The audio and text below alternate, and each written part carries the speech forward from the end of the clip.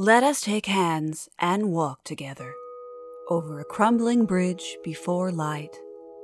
The bridge was once painted a sunny yellow, but now it is gray and green from moss.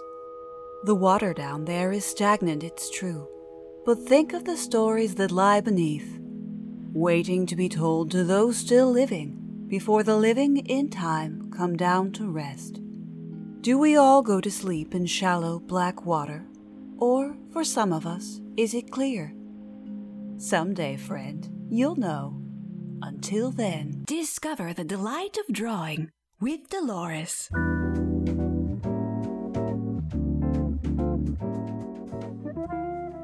Greetings, listeners. Today, I'm going to show you how to draw a cityscape. Just like New York City or London, a big city. I love the city. I love the small town I live in more, though. Anyway, you just need to get a piece of paper and a pencil, and let's put on your doodling face. Okay. So you take your paper and let's turn it landscape, okay? And what you're gonna do is you're gonna, on the left side of your page, you're gonna draw 2 tall vertical lines. 1, 2. Leave plenty of room on the right side of the page. We've got 3 more structures we're gonna draw, okay? So between your 2 vertical lines, I want you halfway down, I want you to draw a line connecting them, okay? There we go. And what you just drew between the 2 poles is a bridge. Our city has a tall bridge. Okay? Now, on the far right side of your page, just so we can keep everything even here, on the far right side, I want you to draw a large backward C. Okay?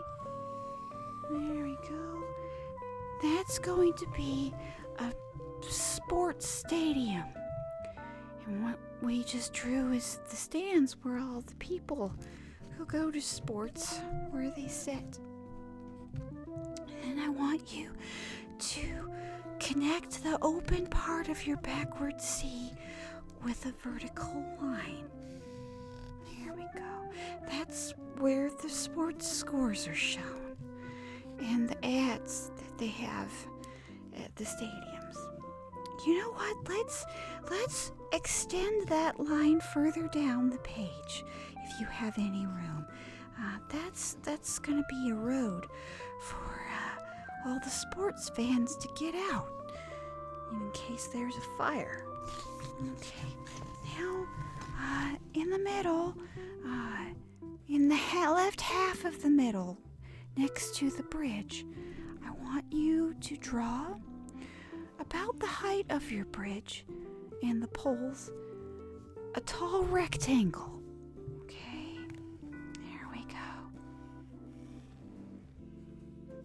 And in the middle of that, we're going to draw a horizontal line about the same space as the walkway on your bridge. And that is a skyscraper, and with multiple floors now. It's very nice. And then our last bit here is a horizontal line extending the bottom line of the rectangle, really, all the way across. And that is a parking lot, so all the people who have jobs can park their cars when they go to work. And that doesn't look right. Oh no. You know what I think is going on? I think people in the crew are giving me bad pencils. Is it you? Is it you? And, that's all I have time for today. Maybe next time we'll draw something peaceful, like a field, a flat field. Story time, everyone. Story time. Today's story is The Devil and Betty Lee. I met the devil on the way to the carnival, only I didn't know it was the devil at the time. He looked like a one-armed beggar to me. "Little miss," he said to me, "can you spare some change?"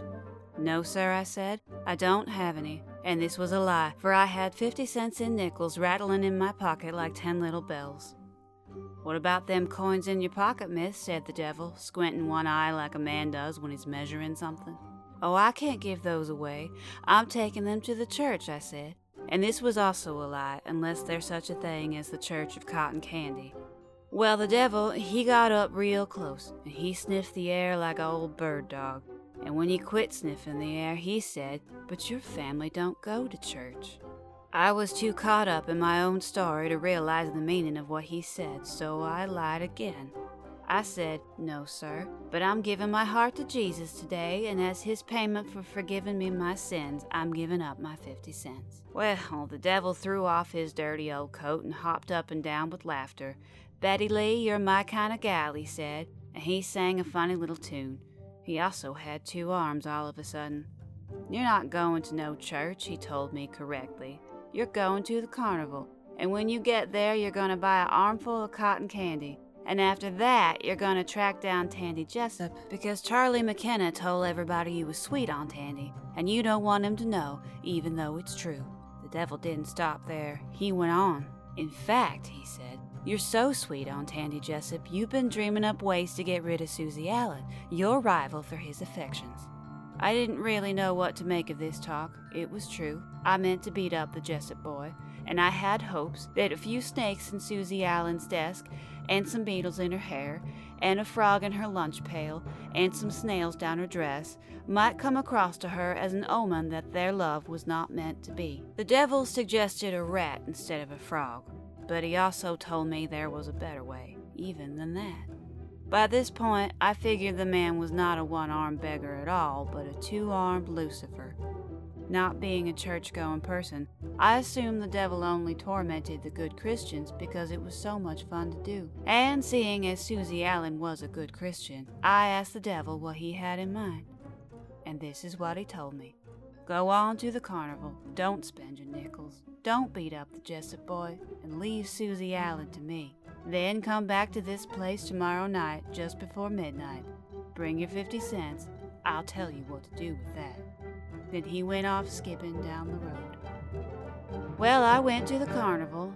I didn't beat up Tandy. I didn't collect any vermin for Susie Allen, and I kept my nickels. All right, I spent 1 on cotton candy, but I replaced it with one I found on the carousel floor. The next night, I came back to the place where I met the devil. He hopped up and down, spun around in circles, threw himself on his back, kicking his legs in the air. I wasn't alarmed by this, as I had seen my cat do much of the same things. When he was done with his convulsions and fitting, he said, "There, by the end of the day tomorrow, Tandy Jessup will be in love with you, and he will marry you in 2 years' time." I offered him my nickels, but he told me to hold on to them. "Keep them," he said. "Keep them for 10 years, and I'll come back for them then." And just as he had done the night before, he went off skipping down the road. The next morning I woke up, shocked to discover that I had changed. I was suddenly the most beautiful girl in town, second only to Susie Allen, who would soon be sent away due to a series of ailments most likely passed on by the rats who had mysteriously taken up residence in her family's house. True to the devil's words, Tandy fell in love with me, and we were married 2 years later, when I was just 16. Our marriage was about like any other, I guess. We had 2 boys and a farm, and enough money to keep things running. I eventually forgot all about the devil. I kept my nickels in a keepsake box in the wardrobe and forgot about them too. 8 years after Tandy and I were married, I went out to feed the pigs and saw a one-armed man with a begging bowl just outside our fence. He asked me if I could spare any change. "No, sir," I said, "I don't have any. My husband keeps all our money, and he isn't home." "What about them coins you keep in a box in your wardrobe?" the man asked with a yellow-toothed grin. And that's when it occurred to me who he was. I went inside to get the nickels, but when I handed them to the devil, he looked confounded. "Where's the 10th?" he said. I told him they were all there, but he insisted they were not. "Where did this one come from?" he said as he held up one of the coins. I told him I didn't see why it was any different from the others. "It is different," he said, and he leaned in close. "You see, I promised the love of Tandy Jessup to the owner of the 10th coin you would give me today. The last coin I count is this one here, and it doesn't belong to you." I knew what the devil was going to say next. I knew it like I knew my own face, and I already felt my hands curling up into fists as he told me it belongs to Susie Allen. "Why, I reckon she's on her way to meet your husband now." "You devil!" I shouted. He just shrugged and slipped the nickels into his pocket. "Devil I may be," he said, "but I do keep up my end of a bargain." He then told me that on the very same day he and I met, he had promised Susie Allen that she would win Tandy's heart in 10 years' time if she placed a nickel on the floor of the carousel. I was so shocked I couldn't speak. The devil scratched himself in a rude place and coughed. "Your husband was supposed to trade in one of his shotguns today, I believe," he said, "and when you know it, he forgot to take it with him. If you hurry on into town, you can catch him, and Susie too." With that, the devil turned around and walked off down the road with a little bit of a skip in his step.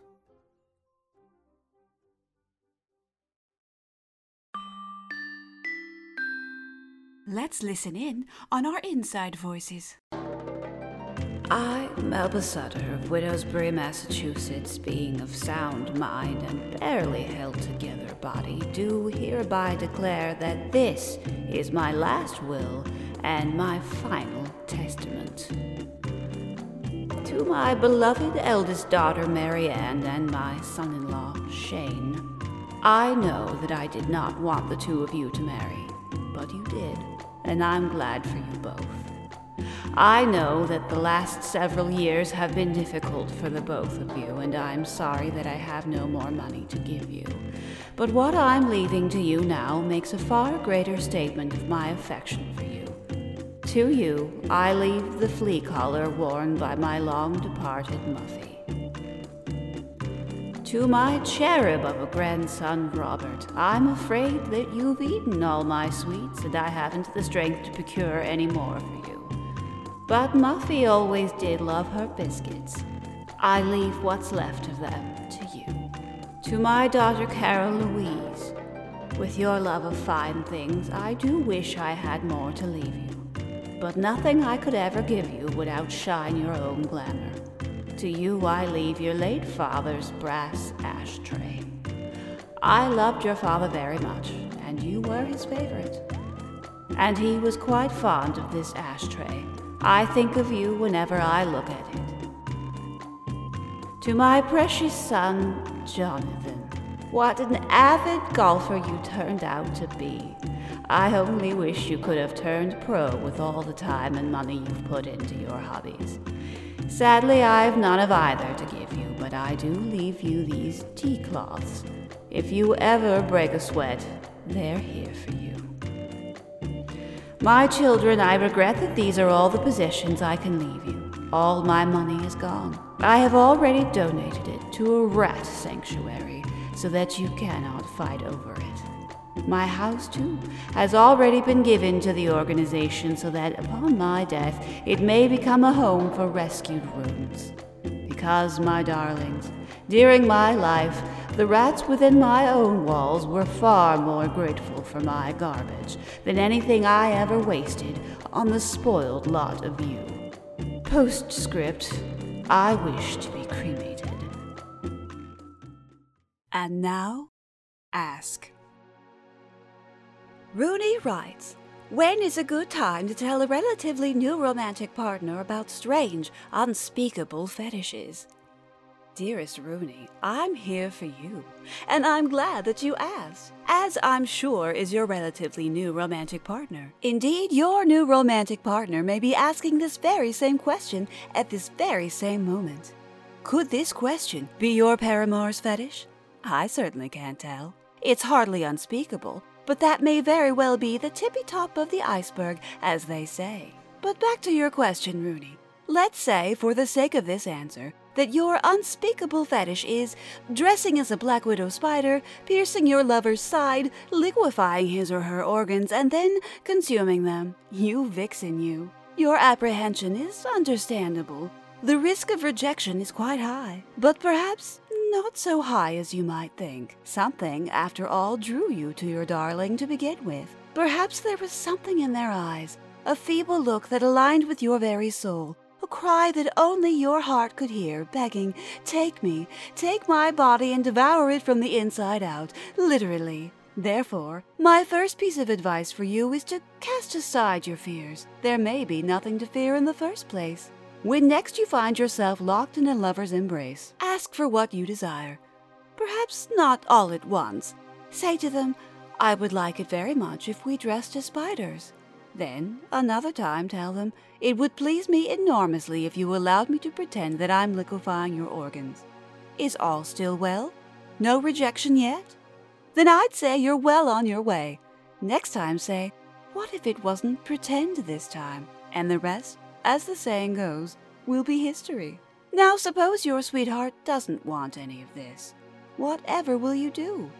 Worry not, 'tis but a moment's embarrassment. Are there other activities you enjoy with your beloved? Is his or her company worth more than the sensation of liquefying their intestines, their stomach, their liver, etc.? Then enjoy what you have, and perhaps the two of you can meet in the middle on your licentious taboos.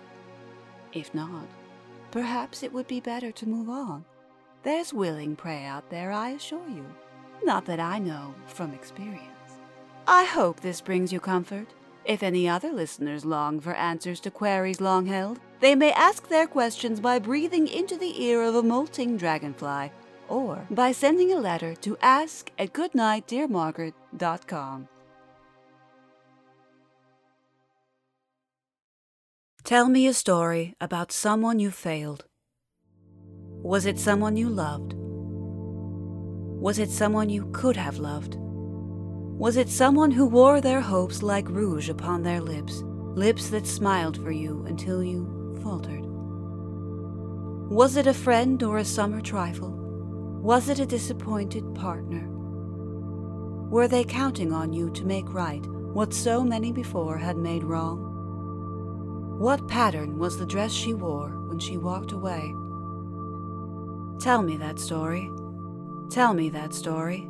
Now. And now it's time to go back. Before we reach the end of the bridge, I'm sorry that I have to leave you, friend, but thank you for coming along. Good night, dear Margaret. May angels bring you dreams. And when comes the sun, dear Margaret, we hope they'll allow you to wake. 15, 14, 20, 18, 21, 19, 20, 8, 5, 9, 18, 19, 13, 9, 12, 5, 19. Good Night, Dear Margaret is written, produced, and narrated by me, Katie Towell. New episodes are posted monthly with a bonus episode for Patreon patrons. Special thanks go out to Chaz Simmons and Colin Hamilton for your support. To learn more, including how to subscribe and support the podcast, visit goodnightdearmargaret.com.